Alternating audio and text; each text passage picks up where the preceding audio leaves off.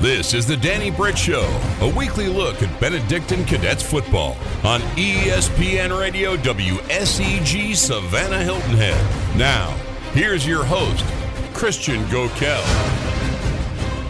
Welcome into a Labor Day edition of the Danny Britt Show. Christian Gokel, joined by a fresh off the practice field Coach Danny Britt here on ESPN Radio. Coach, a little bit earlier practice today for the Cadets. What did it look like after what I was sure was a long weekend for you guys watching tape? Yeah, actually, I feel so much better. That's the thing about losing is then you go home and you just dwell on it and have to try to figure out how to fix things and all of that, and it's really miserable, to be honest with you. And then, but going back to work always makes you feel better. You can tell the kids, you know, we worked really hard today and did some things differently, and as soon as practice was over, you could tell a little bit of relief on their face, like, okay, I feel better. I feel like I've done something about the pain now. So it was good practice. I'm proud of them, proud of the way they responded. That's the whole thing your strength and conditioning coach always tells you, right? If you're sore, the best thing for soreness is just to go ahead and work out again. I believe so, yeah. I mean, that's always worked. You know, physically, mentally, you go out there, get back on the horse, get after it. That's all you can really do. And just sitting there dwelling on it just makes you miserable. I know it can be extremely emotional, especially after a game or a couple games in a row where you have so many mistakes. And we'll go back and we're going to talk about that Buford game. But just where are you at now from where you were when we spoke to you immediately following the game on Friday?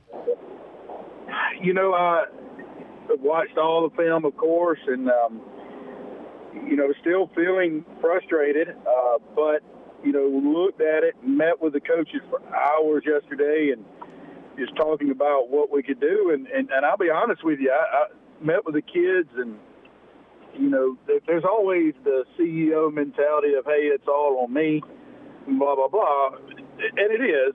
But then I really looked at it and said, okay, here's my mistakes. And I listed it out for them today and said, here's what I've done wrong. One of them, I used to have very specific times when I had the punt returners catching punts, and they would do it from practice one. Even if it's only a 5-minute period, they were doing it. Well, they're so busy, being that it's Justin and Quan, I haven't gotten them that much time. So that's on me. I can't blame the kids if they hadn't got the number of reps they need for catching punts. So that's on me. So just things like that is what, I talk to them, and then I talk to them specifically about some things they're doing as individuals. And, of course, I don't want to cover that on air, but, mentioned it and not calling them out, but just said, hey, but the great thing about it is we have an opportunity to fix it. And that's got to make us all feel better. Yeah, and really we're in the first season of 2 seasons right now in that non-region schedule, and then a little bit later in the season we'll dive into it, but still some really challenging games coming up here in that non-region schedule. But, Coach, I want to go back and dive into that Buford game. Second week in a row that a team starts their first drive and has a nice, long, successful marching down the field drive against you guys, really kind of the scripted drive. You can tell they were able to hit the guys they wanted to hit and able to pick up the yardage they wanted to pick up on each drive. Yeah, definitely. And one, I want to give credit to both teams we played and the offensive we played, and they do a good job. The offensive coordinators did a good job. But, part of it is we're going to do, for the most part, what we do.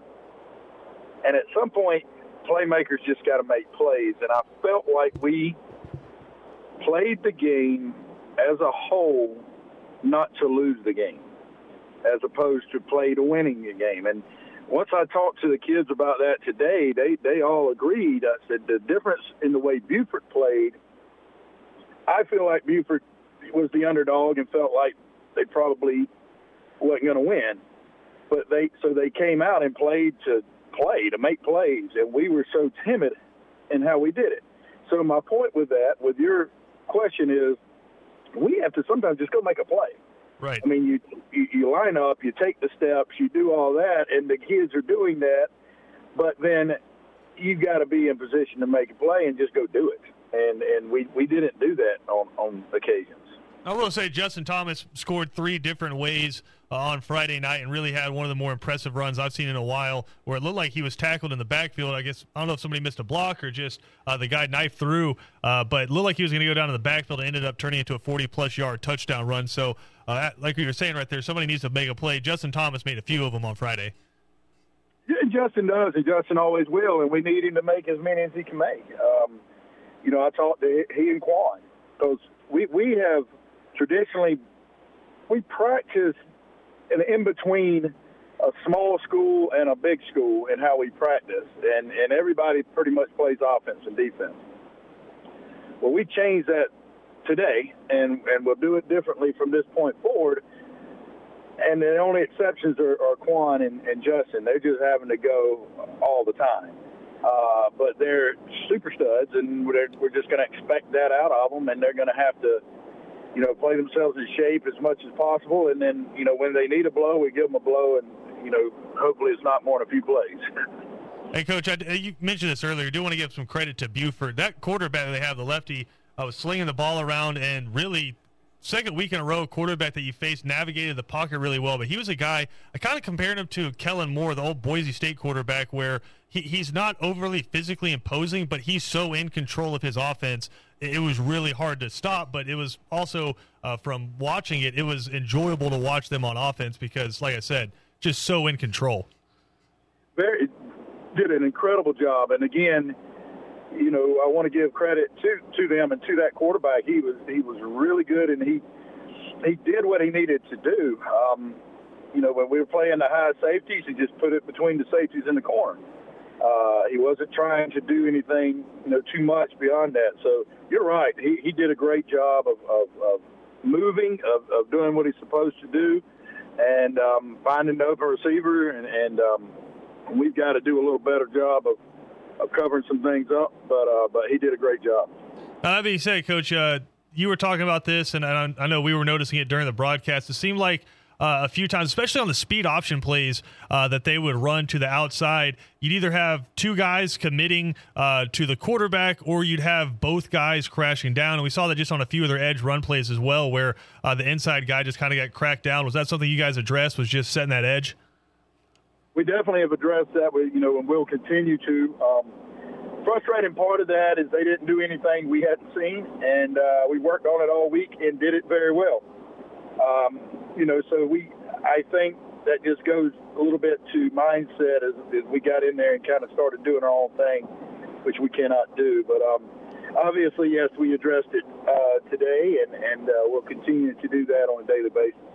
And, Coach, a guy who's going to have to be big for the team, and I'm curious, based on a statement you made a little bit earlier, Lamont Mitchell playing the fullback and playing inside linebacker for you guys, had some nice plays during the first drive and then got banged up a little bit, and then obviously a fumble and a couple of missed tackles. How would you grade his performance from Friday? Because I think he's a guy that's going to have to be big going forward.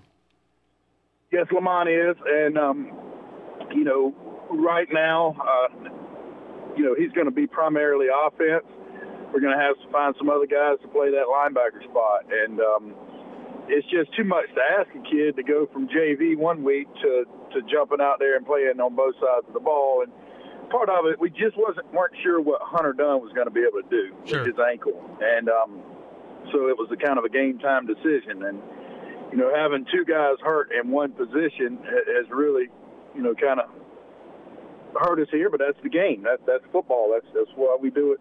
The way we do it. So Lamont is going to have to step up and be really big for us, and right now I would expect primarily to see him on offense. Well, I mean, JV experience, but he's got a varsity body, and you could see just on a few of his carries, he looks like a dude that when he gets comfortable, which he should, as if you're saying right here, he gets a full week of just repping at that one spot. He looks like a guy that could be pretty special.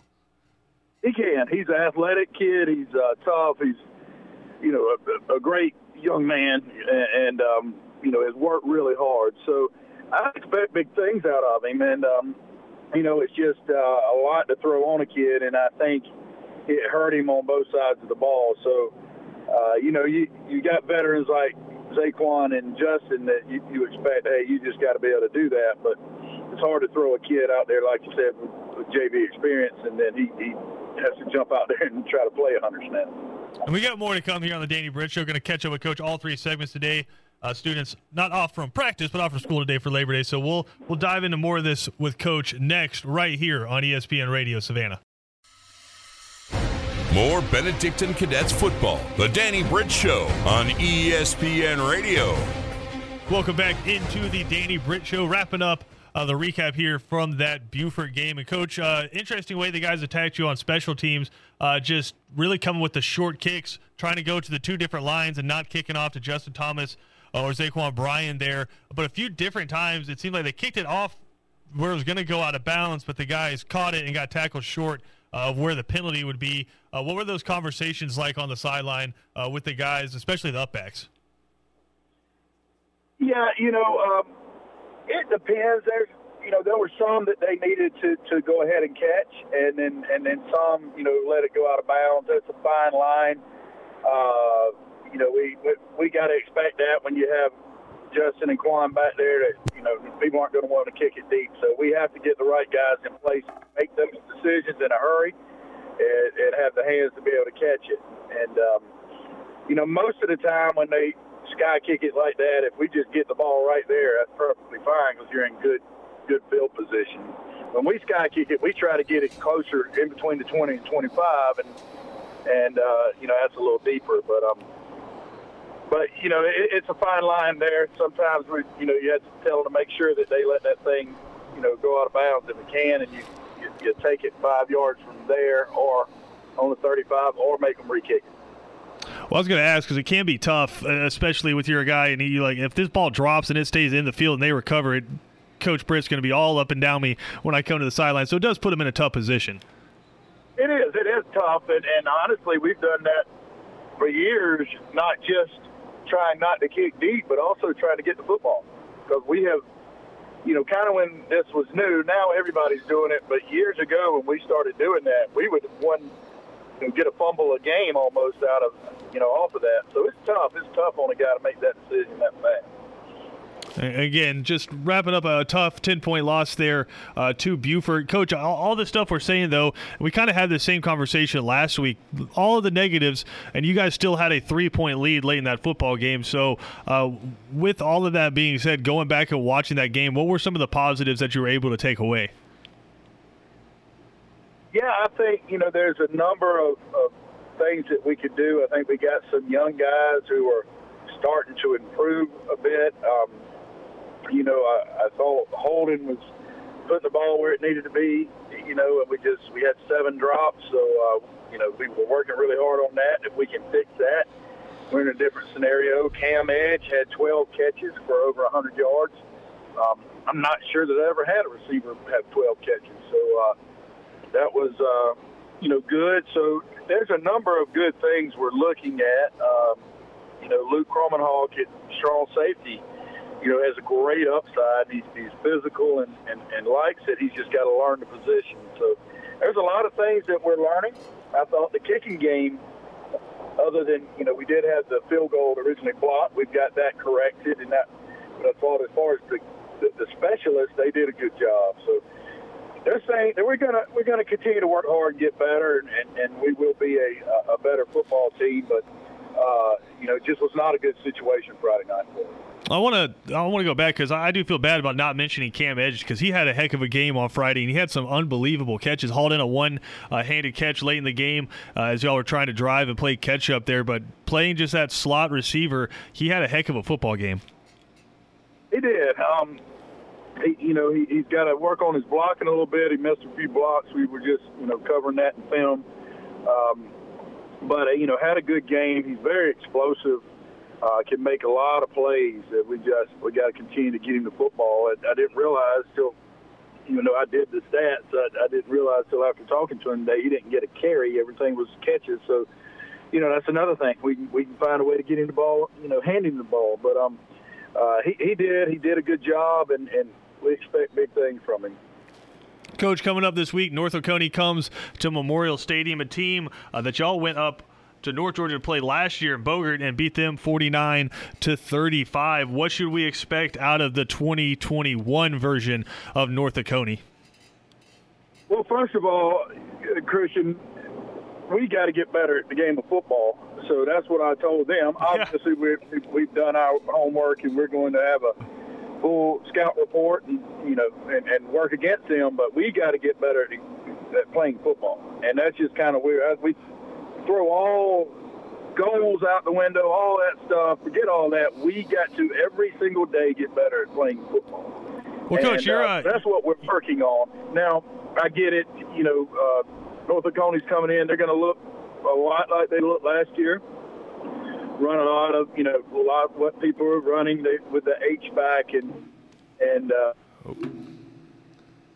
so we're going to keep working on it. But, again, our focus really has to be on just getting better at football. Well, you say it kind of jokingly. I think some people will be like, well, isn't the goal every day to get better at football? I think it really depends, right? Like if you have a team and they're doing the base level stuff correctly, then you can start advancing and doing more installs and working and projecting towards adding stuff to the team. But when you say just getting better at football, you mean going back to what coaches are teaching to 6th, 7th, 8th, 9th graders, right? You're tackling, setting the edge, making sure you're forming on blocks, making sure when they're stunting up front that the offensive line's passing off to the right guys. It's just breaking it down to the bare bones.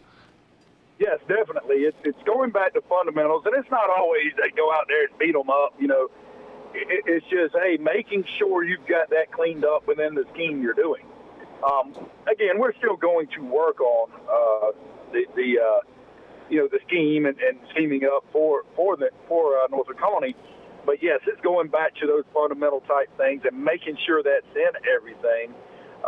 And, yes, that's always what you're doing. But you can at times get when you're not making those mistakes, you can really get advanced in preparing for somebody else. And that's just not where we're at right now. We just really want to focus in. And it's a mindset in the sense that, like you listen to all the great coaches, Nick Saban will say, don't worry about the score. Don't even look at the score. It'll take care of itself. Be great on each play. And that's kind of what we're talking about. Just that mindset is don't worry so much about trying to go win a game. Just worry about being great each play. Again, North Oconee coming to town this Friday night. You can hear the game on ESPN Radio Savannah 104.3 and 1400. We're going to have pregame starting at 7 o'clock. Before that, we'll have ESPN High School Game Day with PJ Zuko previewing the games from all around the area. And then Kevin Thomas and myself will be on the call at 7:30. We get some bonus Coach Britt coming up here on the Danny Britt Show here on Labor Day. We'll talk some football when we come back right here on ESPN Radio Savannah. Cadets football talk continues. The Danny Britt Show on ESPN Radio. Final segment here on the Danny Britt Show. And, Coach, I know you guys were busy grinding tape this week. Did you have a chance to watch any college football? Anything stand out to you? Yeah, definitely I did. Coach Houston, defense coordinator, came over, and we met for a while. Then we cried on each other's shoulder for a while, and then we watched some ball. So I enjoyed. I tell you what, Saylor, my youngest daughter goes to Tulane. I'm a big Willie Fritz fan. Enjoyed watching them, really compete against Oklahoma. That was a lot of fun. He does a great job. Then, of course, watch Alabama do what Alabama does. It's unbelievable, really. And then, of course, I watched Georgia in that defensive battle with Clemson, and that was a lot of fun to watch as well. I know a lot of people said maybe not overly entertaining, but, man, that was gripping the entire time. And for a defensive guy like you, that just had to be like candy.